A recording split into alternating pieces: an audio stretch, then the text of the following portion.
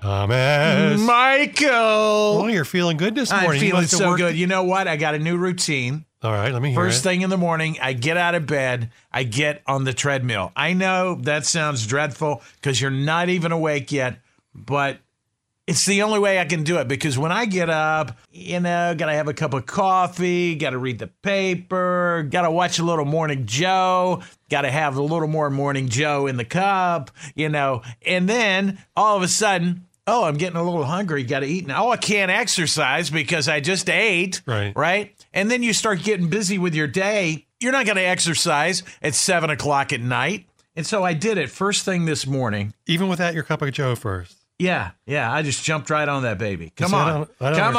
Come to Papa. And guess what? What? 41 push-ups on top of it. Did you really? I did. You're going to live. I'm going to live. So let's see how long this routine lasts. What do you think? Going to do it tomorrow? I have to, and you have to encourage me. All right. My wife, Karen, she says, you're perfect. You don't need to, you don't lose any weight. And actually, I'm not really overweight. I could stand to lose about 10 pounds, but who couldn't stand to lose about 10 pounds, right? Right. That's right, buddy. So anyway, I feel great. That's good. I've got energy. I'm not Mr. Drag Ass, right? I never called you that. I know what you were thinking. So now you've had your coffee, you've had your workout, you're feeling like $1,000,000, right? I am feeling great. Fantastic. Right. When I say the name Charles Dickens, what do you think about? He was a classic writer. He was a literary giant. Listen to this. I didn't read any of his books, but a lot of people did. He wrote in his life, these aren't all of them, here's the big ones. Oliver Twist, Nicholas Nickleby, The Christmas Carol, David Copperfield, Tale of Two Cities, and Great Expectations. That's a pretty good list, isn't it? It's a great list. He was a big-time writer, big-time guy. But now, oh, brother, we find out all these years later, some letters have resurfaced, and this guy was no good. Here he had a wife. She gave him 10 kids. He was 41 years old, and he was 45. His wife was now 41. He wasn't becoming attracted to her anymore because she was fallen out of love, and he fell for an 18-year-old actress. So instead of breaking up, you know what he did, Thomas? Kept a little thing going on the side? Yeah, but instead of just breaking up and doing that, he tried to have his wife committed to an insane asylum. Oh, that's bad. That's bad. I think this is where the term "you're such a dick" comes from, don't you think? Charles Dickens. That's right, baby. I get it now. I always wondered that. That's right. Maybe that's where it came from. I guess you could say this guy was a real Scrooge, wasn't he? Oh. That's right, A Christmas Carol. In so many ways. She gave that guy 10 kids, and he turns around, doesn't want a divorce, doesn't want to just have an affair on the side. He tries to get her committed to an insane asylum. That's cool. She must have been insane to be married to him. What a little Dickens he was. Man, oh man, oh man. Actually, I think he was a big Dickens. Have you read, and you should see a picture of him. You should Google Charles Dickens. He was no looker either. And I don't think in those days they knew that those books were that great. You didn't have radio, you didn't have TV. All you could do was sit around the fire. If you had you had a fireplace. And no New York Times bestsellers list. Right. Charles Dickens, where the term "you're such a dick" came from. Tom and Mike. The other day in Columbia Airport, customs officials got a little suspicious about this Sri Lanka man trying to come in the country. So they stop him. And it turns out that this guy had 904 grams of gold in his rectum, almost 2 pounds of gold in his rectum. There's gold in their rectums. Hey, Pat, I'd like to buy a bowel. I don't think so. You know how they do that teeth mark test on a piece of gold? Right. I'm guessing nobody volunteered to do that, did they? I don't think so. Oh, my Lord. 2 pounds of gold up your rectum. At least the guy has a healthy diet. Plenty of carrots, right? Plenty of carrots. Oh. Keep you moving. Custom officials goosed him, causing him to lay the golden eggs. Oh. I hate it when that happens. This guy had a gold mine in his pants, Thomas. A gold mine. A gold mine. And I would not want to be the miner. I never understood. I never understood what money laundering was before. Now I know. Yeah. Some soiled sheets. Gives a whole new meaning to the having a shiny gold ring, doesn't it? Oh. The man with the golden bun, right? That could be a new movie, Gold Stinker. Gold Stinker. There's got to be better ways to make money in life than trying to sneak 2 pounds of gold in a country up your rectum, huh? I don't really like that word. Do you? Rectum? No, I don't like that word. Well, it's better than, the other hole, the a-hole. Yeah, no, we don't want to use that word either. What word would you How use? about up his behind? Okay. I like that. I like that word better. Okay. You are... sometimes you forget you're on the radio, my friend. Oh, come on. You know what goes on in this world. If I can't say rectum, they say it in doctor's offices. They say it on TV. Come on. But on the radio, come Yes. on. It makes me uncomfortable when you use the R word. I prefer behind. You do? I do. And, the types of behinds I prefer. Just get me a Kardashian, would you? Tom and Mike. So, in Pittsburgh this week, this family for 40 years had believed that their dad killed the mom and buried her in the backyard. So they decided to take a look. It happened 55 years ago, so they waited 15 years. I don't know why they had to wait 15 years before they decided he killed her. Anyway, they dug it up, and guess where Mom was? Hello, Mama. In the backyard. It's always the last place you look, isn't it? The last place. He actually killed her in 64, and then he was killed himself in a car accident in 65.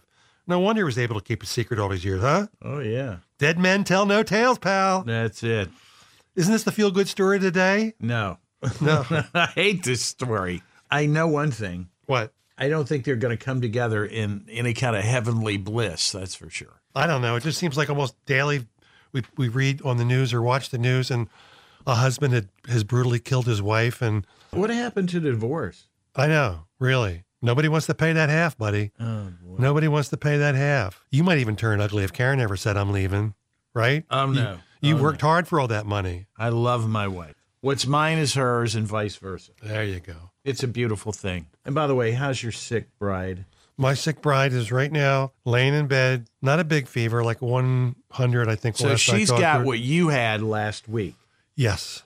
Well, I still have it. I haven't stopped. Took a cough drop right before I started talking to you, and luckily I haven't coughed I don't know yet. what's going on over there, but just keep it away from me, would you? I'm going to put it right through the microphone. It's coming right to you. Stop it. Tom and Mike. I want you to take a guess. How many people in America do you think take at least 4 prescription medications? I'm going to just spitball here and say 65% of the American population. You're close, buddy. It's half, 50%. Wow. I mean, that's mind-boggling to me. If you had said 60%... You're talking about the complete population. Yep. Well, you got to figure that most young people aren't taking meds unless they're taking Ritalin or whatever. Right. Well, that's probably included in it. But it's gone up 15% from 2000 to 2018. And 1/3 of these drugs are for depression. And guess what's the most popular single medication of all in the whole country right now? I'll give you a hint. It's for pain. Not opioids. Vicodin. Isn't that like an opioid? I don't know what it is, but it's to treat pain. But I'm sure people are using it for other things. That's not an opioid. It's not far off, right? Right. But if you had told me that half the country's taking a prescription drug, I'd say, yeah, I believe that. But this is over 4 of them. Yeah, that's kind of cray-cray. It's overprescribing from doctors. Because you know why? You know why they do that? A lot of them get a kickback from the drug companies. They do. These people that come into doctors' offices peddling free samples and their drug wares and all that stuff, they're kind of like record promoters back in the 90s and 80s and whatever. They're coming in, they're trying to get their records played. And getting their records played means you subscribe those drugs and everybody's making money. Oh, and then they offer you free trips. It's like payola, right? Yep. Whenever there's profit involved in something that should be pure, there's going to be corruption every time, right? And in my opinion, when it comes to healthcare, this is a much bigger subject, is healthcare should not be for profit. Now, I'm not saying doctors and surgeons and people who are, great at their craft shouldn't be paid well, okay? But when you're in the hospital business, you shouldn't be in it to make a bunch of money and build more hospitals, right? Yep. It shouldn't be some huge corporate conglomerate, but that's what's happening, right? Yep. I remember one time I went to a therapist. He told me, of course money can buy happiness. Why the hell do you think I'd charge you $200 an hour? No, but seriously, we're doing so many drugs as people with medication, and we're flushing them in the toilet sometimes that now our fish are being affected. Did you hear that? Oh, yeah, absolutely. Sure. It's crazy. Sometimes I think I'm bipolar, great in bed, but hard to live with. You ever hear of that? But do you take anything you want to admit to right now? You know, it's interesting that you would ask me that question Mm-hmm. because I have a slight elevated blood pressure. So I Right. take a water pill. And Okay. that's all I take. But I'm actually thinking about, because I don't really see any difference in my blood pressure. Right. I'm actually not thinking about it. I just ordered a supplement, a natural supplement that's supposed to lower your blood pressure. So I'm going to see if that works. And if that works, then I won't be taking anything. I do take supplements. How about you? Now, this 4-drug thing, that doesn't include supplements, right? No, but I do take, I told you, because of my history of my dad, I take Zocor. And that's about You know it. what I just started taking? What? Something called CoQ10. What's It's that? supposed to be good for the heart. Uh-huh. And I think it's some kind of fish oil or something like that. But the thing is, it gives me lots of energy, you know, especially when I'm on that treadmill and I'm doing those push-ups. Right. And try doing a push-up on a treadmill. It's unbelievable. Wow. You're impressed. It just came to you. You just I got the know. visual of that, Yeah, right? I cringe. I've got so much energy. I'm doing push-ups on the treadmill as it's going at number 5. Well, if you keep doing what you're doing, then you don't have to take that blood pressure medicine anymore, because they say that exercise is one of the best ways to bring your blood pressure down. Well, it's not that high. It's maybe, you know, I just took it over the weekend. It's like, is this bad? 145 over 73. Right. That's not terrible, right? No. It should be 120 over 73, though. Yeah, I just had mine done last week when I went to the thing for this for my. You know, we're starting to sound like a couple of old farts I know. talking about blood pressure. I know. and All crap right. like that. I don't want to talk about that. All right, let's talk about But we this. are over medicated. That's your point. Yes, we are. And thanks for making a point, you know, because so often I'm trying to figure out what is his point. Yeah, But you made a point today, and we're in I'm the- high-fiving you, bud. Here we go. We're wandering the desert sometimes, right? Correcto Monday. Tom and Mike. So, you know, we're told that this economy is doing so great by certain people. Although, do you know that the tooth fairy seems to be drawing her purse strings in tighter? No. Kids today, at average, getting a tooth, I don't know what you used to give your kids when they were little, but now they're getting, on the average, $3.70 per tooth, down 21% just in the last 2 years. People on the West Coast give the most, average $4.19. The South, $3.21. The Northeast, $3.20. And the lowest, the Midwest, $2.97. Well, you know, the Midwest is getting more conservative. Well, you know what? They say that this trend of payouts by the tooth fairy families, by parents, continues to roughly follow the movement of the S&P 500. But, you know, we're one of the few countries that does a tooth fairy. Do you know that in Russia, they just throw the teeth behind the refrigerator? Seriously? Did you know that? Why the refrigerator? I don't know. It's in the house. I don't know. You don't go back there. Is there some kind of ritual behind it? I get it. Yep. There The you tooth go. fairy comes, and if she really, and by the way, I do believe the tooth fairy is a female. How about you?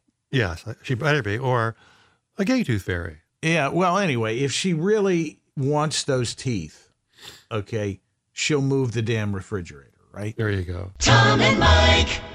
A few weeks ago, we were talking about vegetarians, and I told you that they are not the healthiest people. Now, I read they did this big study in Bristol University in Great Britain, and they found out they looked at 10,000 vegetarians. It wasn't a little study. And they found out that vegetarians are more depressed because it's not because they're, you know, prone to depression, but it's because their lack of certain food. Like they don't get the omega-3s from fish. They don't get the B12 from red meat and folate. And so this can infect their depression. How about that? Did you know that? I remember asking you the reason why, and you didn't know, and you went back and you did your homework. It's not because they're not as nice people or whatever than the rest of us or meat eaters, but they don't eat the right foods that make their brain function properly, right? The idea that we're not really made to eat meat. Just plant food, right? Yeah, just plant food, that's bogus. There's nothing like a good smoked rack of ribs that won't cure, right? Yeah, that's right. I've always said this, no bacon, no peace, You know that restaurant I go to often, the steakhouse? right? This is so weird. The guy I love, that guy Adam, the server, you know, Right. who totally takes care of us, Yep.